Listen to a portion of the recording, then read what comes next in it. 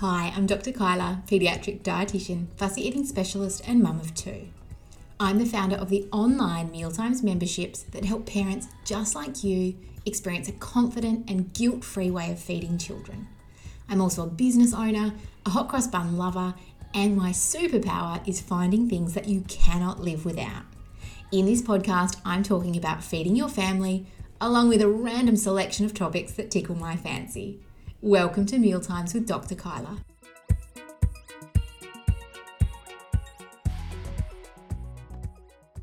Hi everyone, today's guest is Susie Prout from Susie Prout Lactation. Interestingly, Susie and I have actually had quite a long shared history. We went to high school together, did we remember that at the time? I don't think I did at the time, but No, then I feel like we didn't connect the dots. Yeah, we did it. Yeah. And she was actually one of my first clients when I started my business Mealtime Building Blocks, which was a home visiting service for kids with feeding difficulties. So that was your first boy. And I was actually, coming out to your house, which we, again, didn't really connect the dots until later. But the thing I love most about Susie is how serious she is about making positive change for mums in the land of breastfeeding and bottle feeding. And I feel like, Susie, I've learned so much from you personally. Like, I remember you coming and helping me when I was having trouble with breastfeeding for my youngest.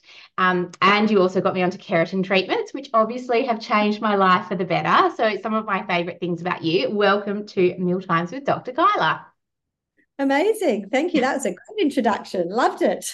It's very varied. To see about me, I like all sorts of different topics and I'll put them all into one little thing. All right, let's get started with the entree. I feel like I was probably shouting a bit then, so I might just tone down my volume. This bit is about your experience of mealtimes as a kid. So just generally, tell me about what mealtimes were like in your household growing up. Yeah, so I'm not sure if you even know this, but I grew up in South Africa. I didn't grow up in Australia. I moved to Australia when I was 13. So the majority of me learning foods and bits and pieces were, in a very colonial South African experience. So the things I remember is it was very prim and proper. We were always at the table. We were always dressed. We were always manners was a huge thing from the not in a negative way, but it was an expectation of us from really, really little. Lots of 3-course meals with grandparents that we would sit through, and just for some reason I thought I would have a negative connotation to it, but it was okay. The main thing that I reflect back on is my dad, not so much. I think it was on my mum during the meal times, but my mum didn't have a good food, bad food thing, which I think back in the 80s, there was a lot of that. So there was a lot of like treat food, lollies, things in this drawer in the house. There was never a discussion about that it was off limits or anything like that. Obviously, she's not going to let us run there all the time, but we never had you can't have that and whatnot. So when friends would come over, they were wild for our house because it was limited at their houses. And so I would always think it's super strange that kids would come over and then just keep wanting to go look in our cupboards and The lolly house. Yeah, see what we had. And my sister and brother and I never really went to it because it was just there. It just wasn't anything, we knew we could have it at points. And so as much as had a very, like the expectation of us being at the table and eating what was there, at the same time, there was never anything about the type of food that we were eating, which I think for the three of us, I think I can talk for Taryn and Craig as well, my brother and sister, we've never thought of food being bad or food being good, or because mum just never spoke about it, which talking to other people, I think in the 80s, that's not that common. Yeah. So the rules were more around like how you behave around food as opposed to like what you can and can't eat. Yes, absolutely. So it was how we sat at the table, how we held our knife and fork, were our elbows on the table, like how we cut our meat from really early on, and then not getting up before we were allowed to get up and things like that. There were some things I was just messaging my sister last night when I was thinking about this. And I said, oh, do you remember when Mum used to make us eat our peas? And we used to call them like rubbish bin peas because that's what we thought they tasted like. And sometimes I reckon peas do taste like that when they've been sitting. I agree wholeheartedly. Yeah, they don't taste that nice. And we used to, no, Mum, not the rubbish bin peas. And we used to sit there. And so she did. I think there were times when she made us sit there and eat things. But I think I don't feel like she was too strict about it, because I feel like she probably was like, oh, actually, it's fine. But yeah, the main things about my upbringing is certainly just how we composed ourselves around I have meals. so many questions. One, do you eat peas as an adult now? No, don't eat peas. No, Isn't that funny? I eat them in like a stew or something if they were there and it arrived on my fork. But no, and I don't tend to serve them because I just never think about it. It's not something I ever think, oh, let's go and get some peas. Yeah, interesting. And you said you had to get dressed for dinner. Is that like you had to Yes. change your outfit like into a dinner outfit? No, so we couldn't. So let me just think. For example, like breakfast, we had to be out of our pajamas and in clothes. Dinner time, if we were dirty, we had to be in clean clothes, kind of sorted out.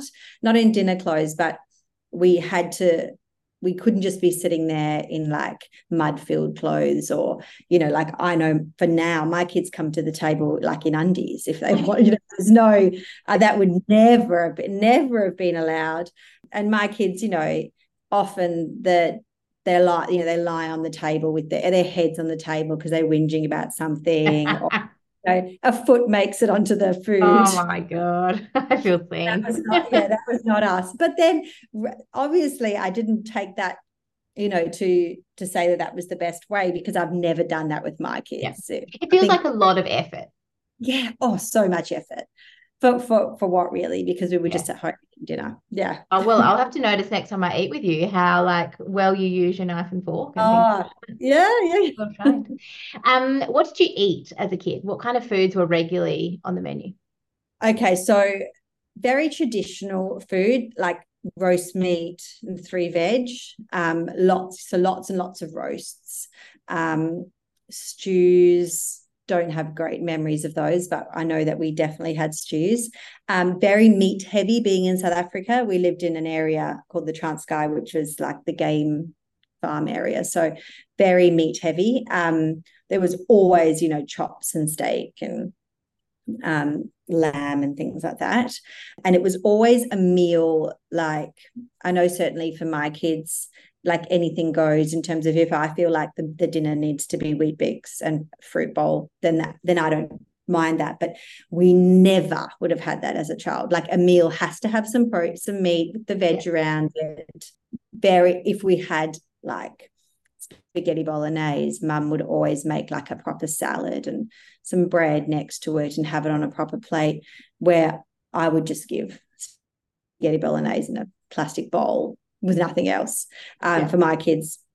So yes, it was all very traditional, and lots of if we did have like grandparents over, which we had a lot, then it was like starter, main, dessert, the whole hog sitting, So it was a long process. Things changed hugely when we moved to Australia. Things became more Aussie because back in South Africa, Mum didn't do the cooking because she had helpers. So it was when she realised she had to do everything, it was very different.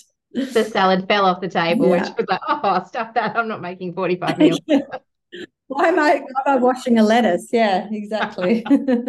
Oh, that's interesting. Do you think you were a fussy kind of eater or a fairly adventurous eater, or just kind of somewhere in the middle?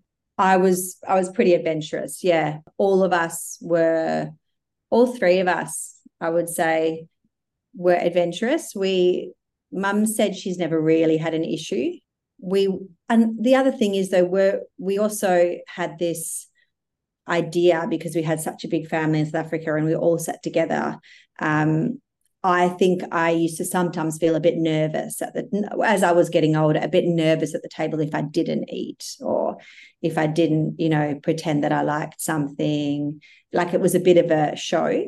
Yeah. But certainly when we were little, there we didn't have fussy, and my kids are fussy now. So it has been a big change, actually, quite confronting to see when you don't grow up like that. Yeah. And I'm really interested to kind of hear more about that. And even like your parents' perceptions of that, whether, they think, well, like we did it this way and you weren't fussy. So maybe if you kind of took some of our rules and put them in with your kids, which, we've learned a lot about, I feel like, in the last little while. But anyway, let's get into the main then. So tell me about kind of your experience of meal times as a parent now. Thinking like in this current moment, what does a typical family meal in your household look like now? Oh, now, okay. So during the week, my husband Andrew is not here. He works away. So Monday to Thursday, it's the kids and I eating dinner. I will sit with them and pick at things because I'm getting a bit hungry, but I prefer to eat a little bit later. So we were eating at about 5:30, and then I've pushed it now because my older son, who's 10, he then gets hungry and wants a whole nother meal at 8:30 before he goes to bed. It's like 4 hours where he's been running around. So he was having, 2 slices of Vegemite toast and a yogurt and a milk and things when I'm like trying to get him into bed because he's like ready for his next meal. And I was realizing that actually we should push that a bit so he doesn't feel so hungry. So I'm trying to push it to 6-ish, but then I do sometimes find with my daughter that she's wanting to eat earlier. So it gets a bit tricky when you've got the big gap, the 3 kids, and there's a bit of a gap. So we do about 6-ish. My boys, they're 8 and 10, they're very good now. They will sit at the table. We try and do best thing and most tricky thing of the day, and we chat about some things. But Emma, my youngest, she doesn't last that long at the table, and she's up and off, and she's still whinging about the food, and that's not what I want, and goes off in a huff. And I know from experience, I kind of just leave it. I'm like, all right, well, we're here, like we're still here. Let us know when you want to join in again. Yeah, it's here. And she comes back, I think, because she realizes that that's all that she's going to be. We're not going to be pandering to her and running over and giving her different things. So I have a really positive experience now. It hasn't always been like that now with my boys, and they are fine to try new things. They're not perfect, but they're good enough.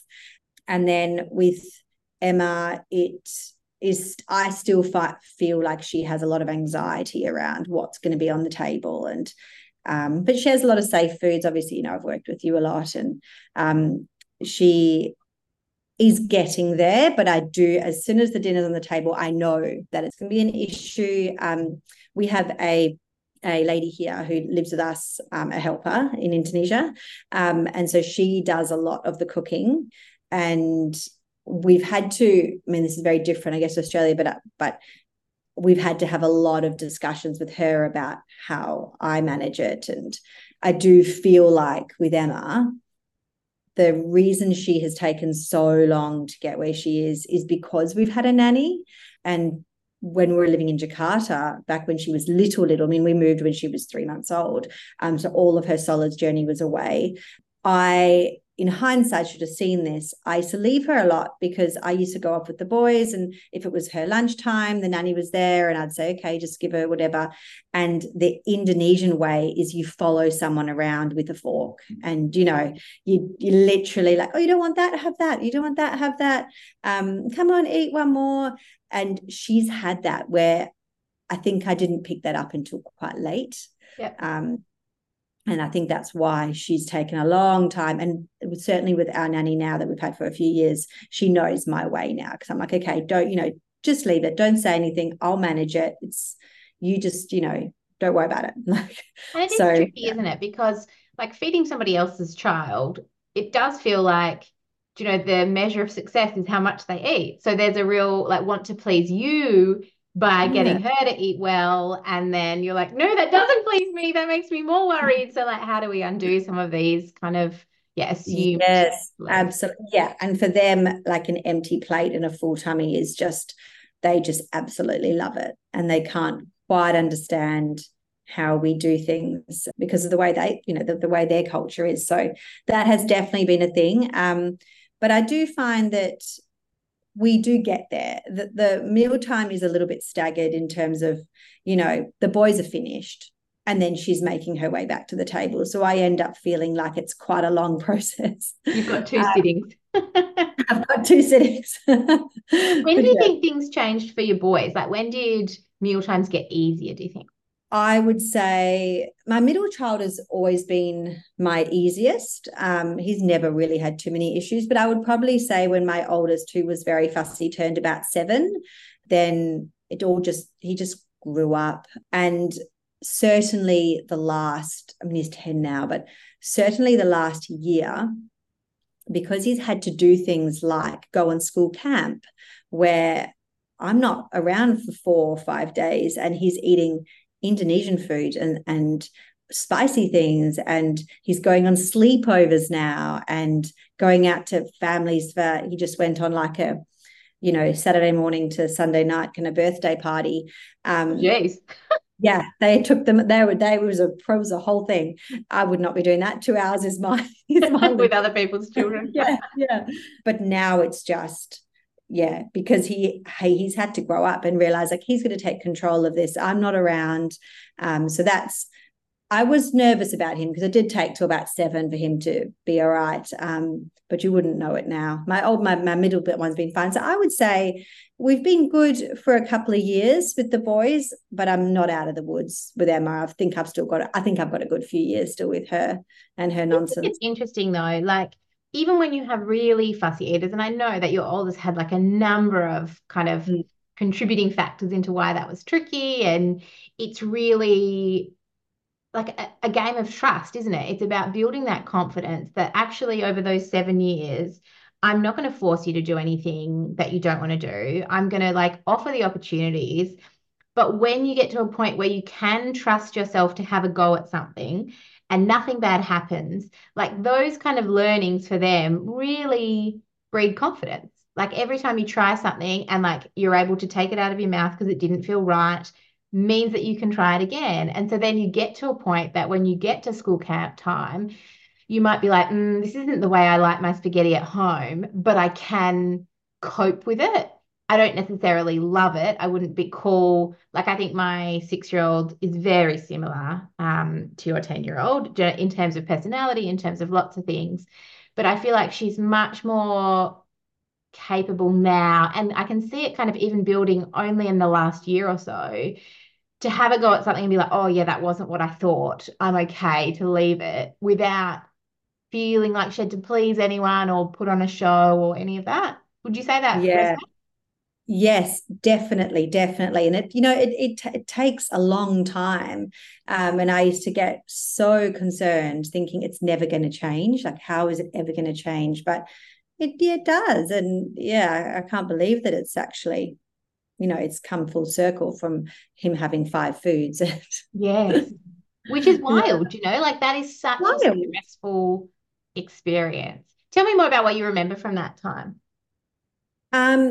Okay, so I remember just being really disappointed in myself, thinking it was my fault that from starting solids at 6 months, he was just difficult with textures. So going from the smooth purees onto anything with lumps was a problem. Finger foods was an issue. And so I thought to myself when he was a baby, it'll just get better, when he's a toddler, it'll get better.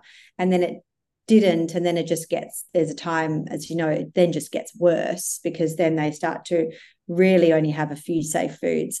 And being your first as well, you just think, it's all I've done something wrong. Like, why has this happened?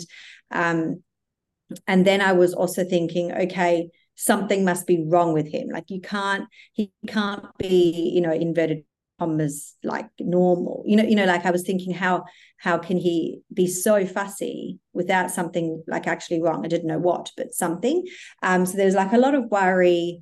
And then when the food, I think when I saw you, the safe foods were so narrow that I thought imagine if he stopped liking these safe foods, and then what, or where are we at then? And then I was pandering to it so much because I was like, okay, it's got to be exactly like this, it's got to be exactly like that.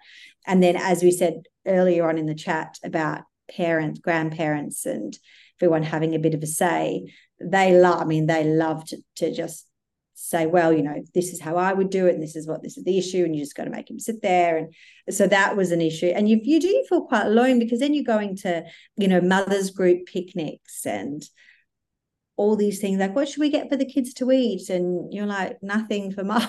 Yeah. Don't you think you're wired to like notice other people's kids who eat a lot? Or in the opposite way, if you have a child who eats a lot of food, you notice these kids who seem to eat very little. And so you're just constantly comparing. Constantly comparing, and certainly with the first. And then when I saw you and I understood the process, and Andrew was there, thank goodness that he was there as well to understand the process. And then as soon as like I'd seen you, I guess I'd had Toby, because then I think they're only 18 months apart. So then I was busy with that. And I still probably didn't follow the process until Toby was, a bit older. And I was like, okay, I've got the time. And then it all kind of started to flow, and I started to relax and be like, okay, it's fine. But there's certainly times like where, you're like, they're starting school and it's such an issue with the lunchbox, and you couldn't even imagine like getting canteen food, because that would be so different. People just ordering, things from the canteen. You think there's just nothing that he would be happy with. Yeah. Certainly now, the school the kids go to now, they have like lunches at school. No, it's not a canteen. It's like in America, they have school lunches. Not Emma's, she's in early years, so not yet. But that's been amazing for my boys as well, in that they can choose, but it's a school lunch, so it's different, but everyone's doing it, and it's quite fun because there's a few little bits and pieces you can have. And that has certainly been, rather than just the lunchbox I'm making, I've certainly noticed that American way that they do, where they all sit down and they have to have these foods that they don't know what's going to be there until they get there.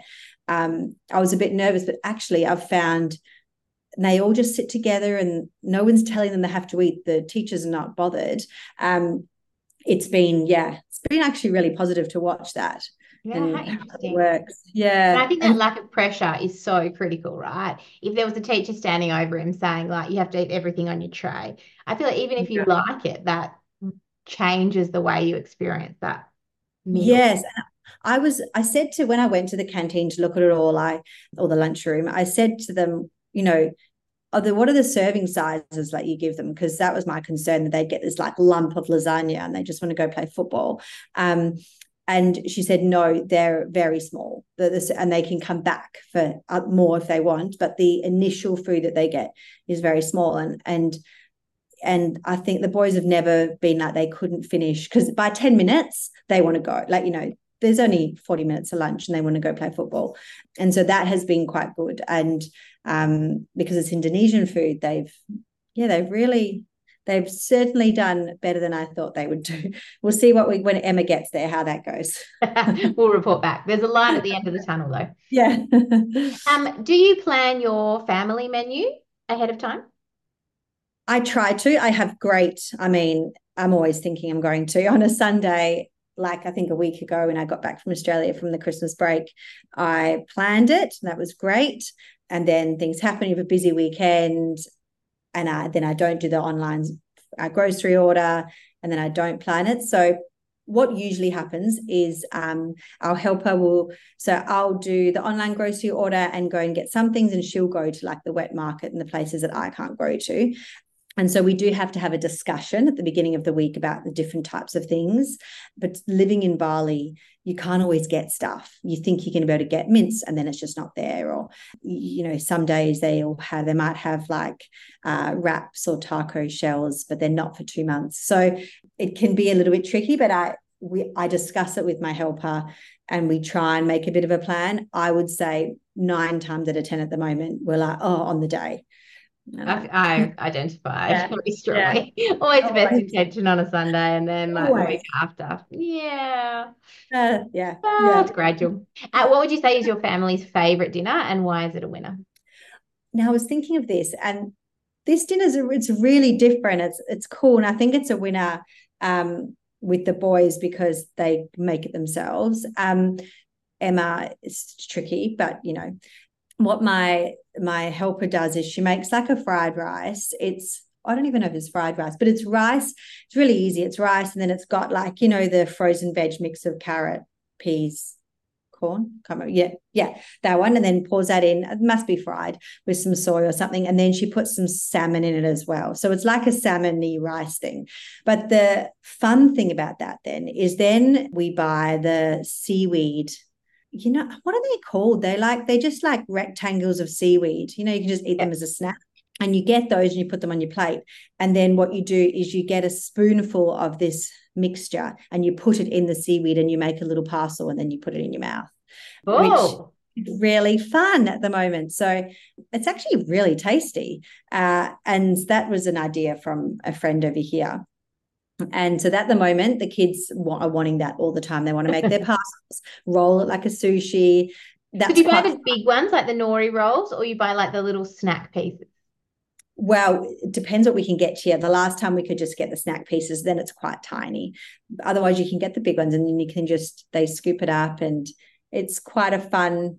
The thing is they quite, as like they like to do things. Then the more they can do at the table, the better, because it's like a fun thing of making things. If they can make, their like burgers, if they can make their own, and then that's more fun for them. So yes, at the moment that is the favorite. We'll see how we go. They usually get bored. Yeah. Is there something that your kids won't eat despite it regularly being on the menu? Yes, cooked broccoli they will not eat. They will eat the raw, and I think it's a bit soggy as well. Really, it's quite the tree is not like the night. One of my sons was saying, the tree doesn't stand up. It like goes over when it's if it's like in a stir fry or something, it gets really wilted and falls over and it's like all slushy in their mouth. They are funny about cooked vegetables. They're very good with eating raw, but they find them a little bit slimy. And I kind of do sometimes agree. They would be much better. They always ask if we are having like, carrots and broccoli and bits and pieces. They'll always say, oh, can you just leave it? Don't just leave it. Like I'll just eat it like that. Which is a really nice way of being considerate without catering to a whole different meal, right? Just leave it out of the steamer or the stir fry. Yeah. If you'd rather just have like the chicken stir fry, if that's what you want, and but you have them raw and you dip it into the sauce or something like that, then yeah. And they've always been a bit. But then I also think that they sometimes one says, and this is what I've been going on about. I lost my absolute mind the other day because Emma was doing really well at the table. I can't remember what we were eating. And then Toby had to say, oh, what was it? It was something to do with, it was some chicken thing. And I mean, Emma knows that a chicken comes from an actual real chicken. Yeah. She gets that. But Toby had said, oh, was this chicken killed today? Was it flying around in the morning? And I was like, no, stop. And then she was like, what? What do you mean? Where did you get it from? Did you see it? What color was it? So, and then it was a disaster. So, and if they do say if the boys say one thing about the food that's negative, she picks up on it straight away and she's running off. So they have been warned many times just leave it. It's also an easy target though, isn't it? For an 8-year-old boy, just toss a little comment into a conversation. Love it. Yeah, exactly. Oh, that's gold. Do you know one thing I've recently done is started doing broccoli in the air fryer, just like little florets and just olive oil, and it's like very different from a texture point of view. Yeah, crispy and like tasty. Like it has a very different flavor to steamed broccoli. So I'll definitely be trying that.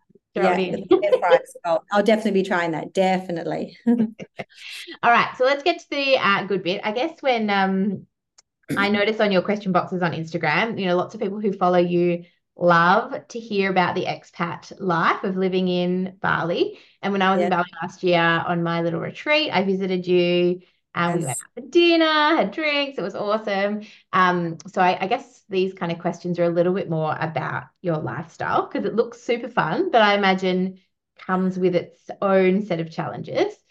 So tell me about what you kind of miss most. What do you stock up on when you come back to Australia? So food or anything, what's in your suitcase going back to Bali? Okay. So one of the, and Jakarta and Bali, I've spent a lot more time in Jakarta, but really they stay the same. They're the same in terms of food, the same country. The main thing that's a problem in Indonesia is the grocery shopping and the options, like the snack options. There's not really a snack aisle, just little things, not necessarily even like treat things, just stuff that you would use in lunch boxes. So I go completely crazy when I go home to Perth. And luckily, Indonesia doesn't mind how much food you bring in or what types of food you bring in, because I know that you could never do this going home to Perth. You could never pack literally 25 kg bags of just food. So like muesli bars? Have you got a suitcase of yes. muesli bars? Yeah.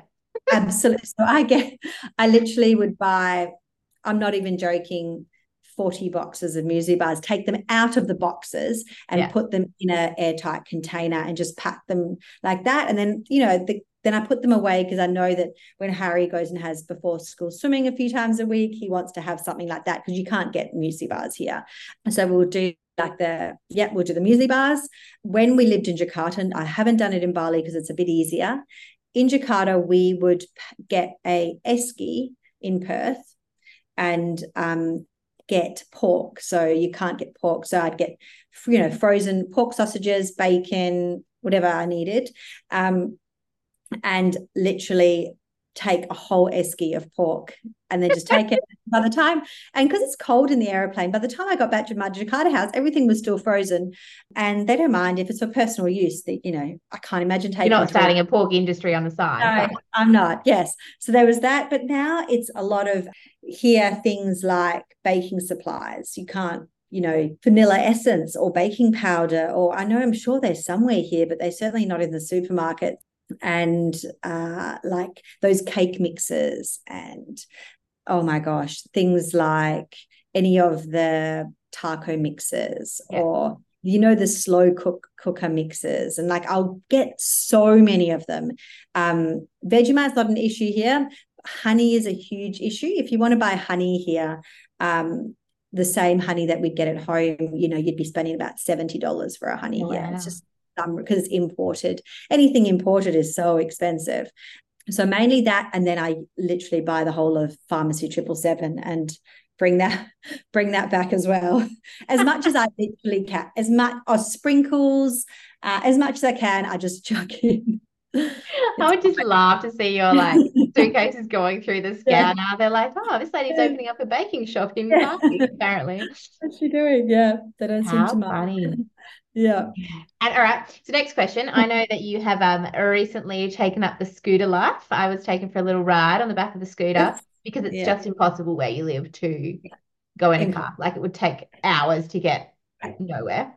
Yeah. How do you get around as a family? Like you got 3 kids. Yeah. What do you do? It's tricky. So in the week when Andrew's in Jakarta, my nanny has a scooter as well. So we each take a boy on the back and Emma goes in the front between our legs. It's not ideal, but she stands in the front and kind of sits between us. She's very good at doing it now. Was she scared to do that initially? No, loved it, but was moving, no fear, was moving around too much. I'm like, no, you do not move around. You don't touch anything on the steering. You don't be pressing things. So my nanny arrives for school drop-off. So she comes and we go in convoy. I like to see, even though would definitely be a better scooter driver than me because she lives here, I can't have the kids out of my sight on a scooter.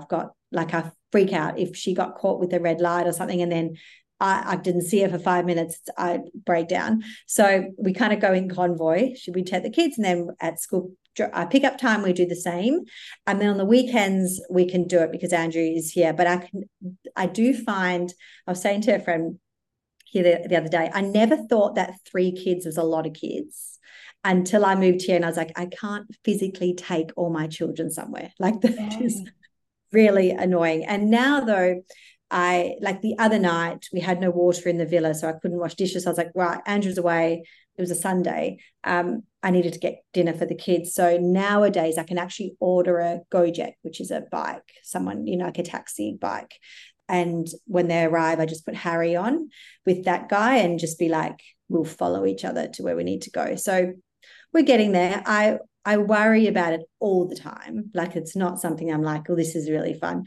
But at the same time, there is no ways I could car, especially with shortcuts. There's like the Canggu shortcut, all the different shortcuts where nowadays it's becoming more and more that you can't have cars here. They won't allow cars through shortcuts and they won't fit. And so, and how long would it take to get to school if you were driving a car? So if the traffic was bad, so if I go, which it always is. It always is, yes. If I go on a scooter, it takes me 2 minutes. It's only 1 kilometre, but a car, you could be 40 minutes. Yeah, because you're just in a row of cars. You're just waiting for the row of cars to go. So, yeah, we get there, but it's different. I'm impressed. I mean, I can't even, like, riding my just like bicycle with a child on the back is wild experience. Yeah. Like, I'm so wobbly. Yeah. I can't even imagine having 2 on there. Plus, you're like also a bit anxious about the traffic. Yeah. Plus, like, everyone's tooting at you. Yeah. Oh, school bags. I didn't even think of those. School bags, yeah. So, yeah, it is. It's insane. Look at all the skills you've learned that you never knew. I know. Never knew. Never thought. Other than being able to ride a scooter with multiple people on it, what is one of the biggest benefits of living overseas with a young family? Okay, so when they were little, now not so much, but when they were little, having the help of a nanny is just amazing. Before we get any further, tell me about this life, because tell me the gory details of having somebody to help you with the day-to-day things. Like, what does that look like and what does that mean for your life? Okay.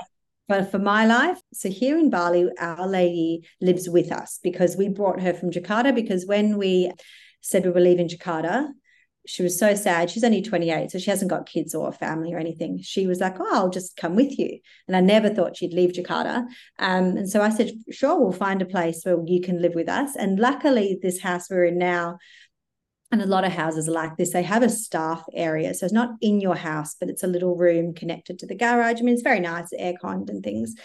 So she lives here, and for safety, she needs to live here because Andrew's away. If someone got sick at 3 a.m. and I'm going to a hospital, I need someone here. So for safety, she has to be. So she will come in and help me with the kids to school. Then she comes back. It's amazing talking about this because it's just like, why I know in Australia this is why. Oh, it's like listening to like this incredible story. Like, yeah. Tell me more.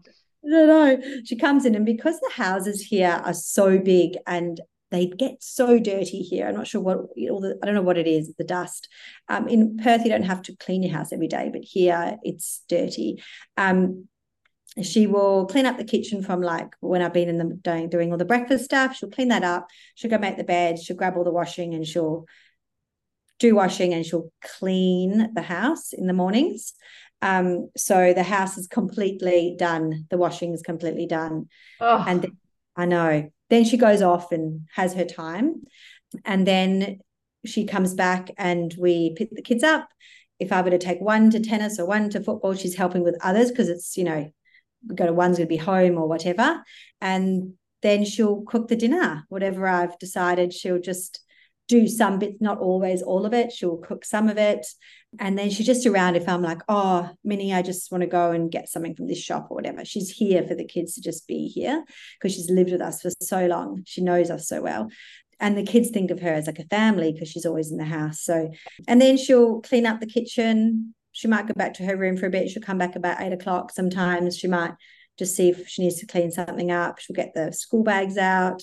So essentially she just does all the work that I don't know how we live in Australia and not go insane. It's actually incredible how we do all of that at home. Well, I think we are all going insane Yeah, quietly, but yeah.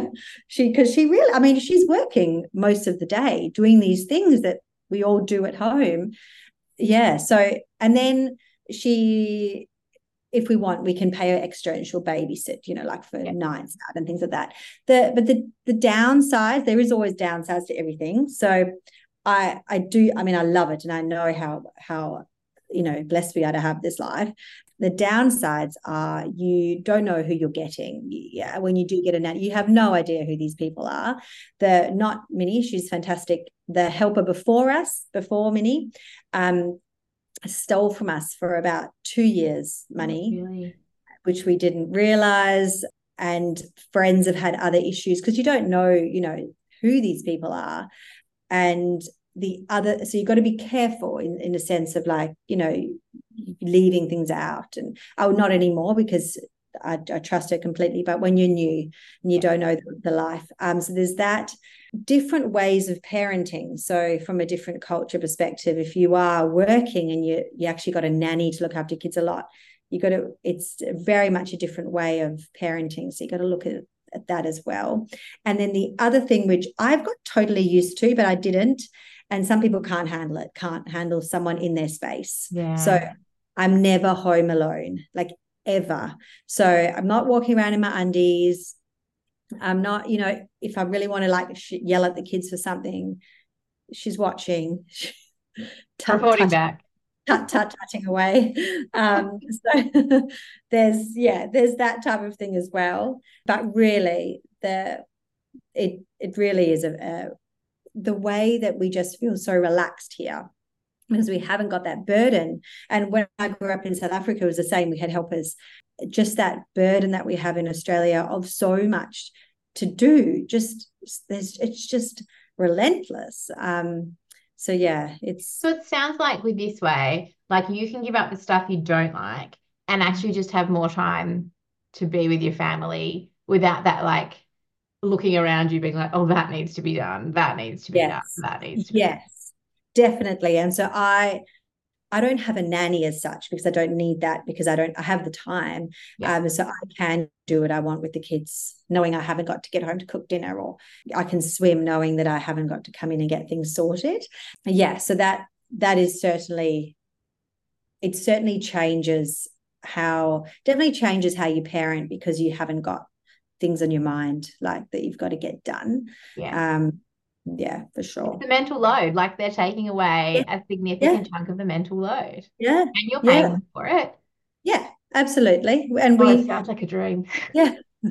we pay them well, and we look after them well, because they're looking after your children. So I know people come over and are like, oh, you can just pay, a few dollars an hour to a nanny here. And I'm like, well, why would you? Wouldn't you want to pay more? Because, like they're literally looking after the most important things in your world. So it's interesting. Yeah. So I could hear about that for days. Just like people doing jobs for you and you just like having time. Oh, amazing. All right, so we get to the end bit. Tell me, this is something I ask everybody. What is the weirdest thing you've ever eaten? Right. This was something I really was thinking about a lot. I think it probably was when we were living in South Africa and we would go to like these game farms. So with all these different animals. And I was little, so I can't remember exactly what animal it was. It was some kind of game, and it had been killed, and they were just slicing off bits of the meat of this animal that you could still see it was still had its fur and everything on, and then would like tiny little slices of it, like really thin, and then putting salt and bits and pieces on, then just eating it. And so that was, I can't remember it actually. I think I was all right with the fact of it, but that when you actually can see that animal is still an animal, it's what Toby was telling Emma about with the chicken. Yes, exactly. That had red feathers and it was flying around about 20 minutes ago. Yeah, so that would be my weirdest thing, I would say. Do you reckon you could do that as an adult? I don't think so. I'm a bit funny. I'm certainly not a vegetarian. I never will be. But when you put the two and two together, it makes me feel weird.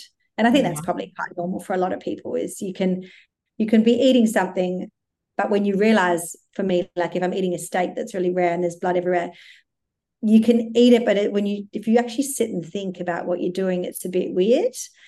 Yeah. So I do often And I do think there's something different between like your logical thought about it and then visually seeing that kind of animal in front of you is a very different experience, isn't it? Sure, for sure. Wow. Absolutely. So I'm guessing that's not what's for dinner in your house tonight. What is for dinner, or have you not decided yet? No, we've decided. Tonight, I've been waiting. So there's no fish or fresh things in the supermarkets in terms of like, I want to get some salmon and I've said to Minnie the other day, our kids have not eaten much fish lately. We eat a lot of fish back in Perth. And this is the thing, is that like we can, as much as I talk about the benefits of helpers, it's actually impossible to live here without one, because jobs take so long. You can't just go to Coles and get everything you need. It's like you go there and then you got to go to the wet market and then you got to WhatsApp someone to get your fish, and then you've got to go and get your quinoa from like another little shop, and it's a whole process going out and getting what you need. So anyway, there's a fish guy in Jimbaran Bay, which is where they do all their little fish, and a friend had said, you message this guy and he'll tell you what they go out in the morning and they get the fish and they tell you what they've caught and then they'll deliver it to your house. And so I've been waiting because I wanted some white snapper. I've been waiting for like 5 days, and every day he's like, we caught this morning, and then today he was like, no, we have caught white snapper today. So I know, dropping it over. And I said to Minnie, I'm not sure how they're going to drop it. Are we going to be deboning this and cutting it all, filleting? This is how you have to get your fish here. Again, why? I would never have the time to do this. She probably doesn't have the time either. But we're going to try. We're going to try and make crumbed fish tonight. Yep. And hope that there's not too many bones in it. So that would be, And what will you serve with? I think we're just going to do fries and salad. And have a fish and chips night, and just, again, really wanted tartare, couldn't get it. That took me about an hour to find. So I spend a lot of my time just trying to find things that you would find so easily in Australia, and you just can't. But anyway. I feel like there's a little side business for you there, like a little Aussie kind of import biz. How funny. I know. Yeah. It's so nice to talk to you. Tell me where people can find you if they A, want to see more about your expat life, or B, join something like your breastfeeding membership or your bottle refusal course. Yeah, sure. So I hang out on Instagram, Susie Prout Lactation. I know there's things like TikTok and things these days, but I just feel like that I can't do more than one, and I won't be. So I'm over at Instagram, and you can find all my links through there. I do have the bottle refusal program and the learning to breastfeed, which in a membership. And I just chat about random stuff, really, a bit like you and yours. Queens of the random. Never come today. Yeah. So that's me. So good. Thank you for being here. I really appreciate it. Oh, awesome. Anytime. See you now.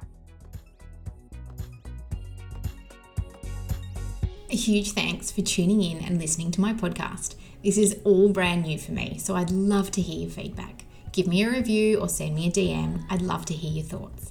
And above all, I'd really love you to hit that subscribe button to keep listening. Thanks.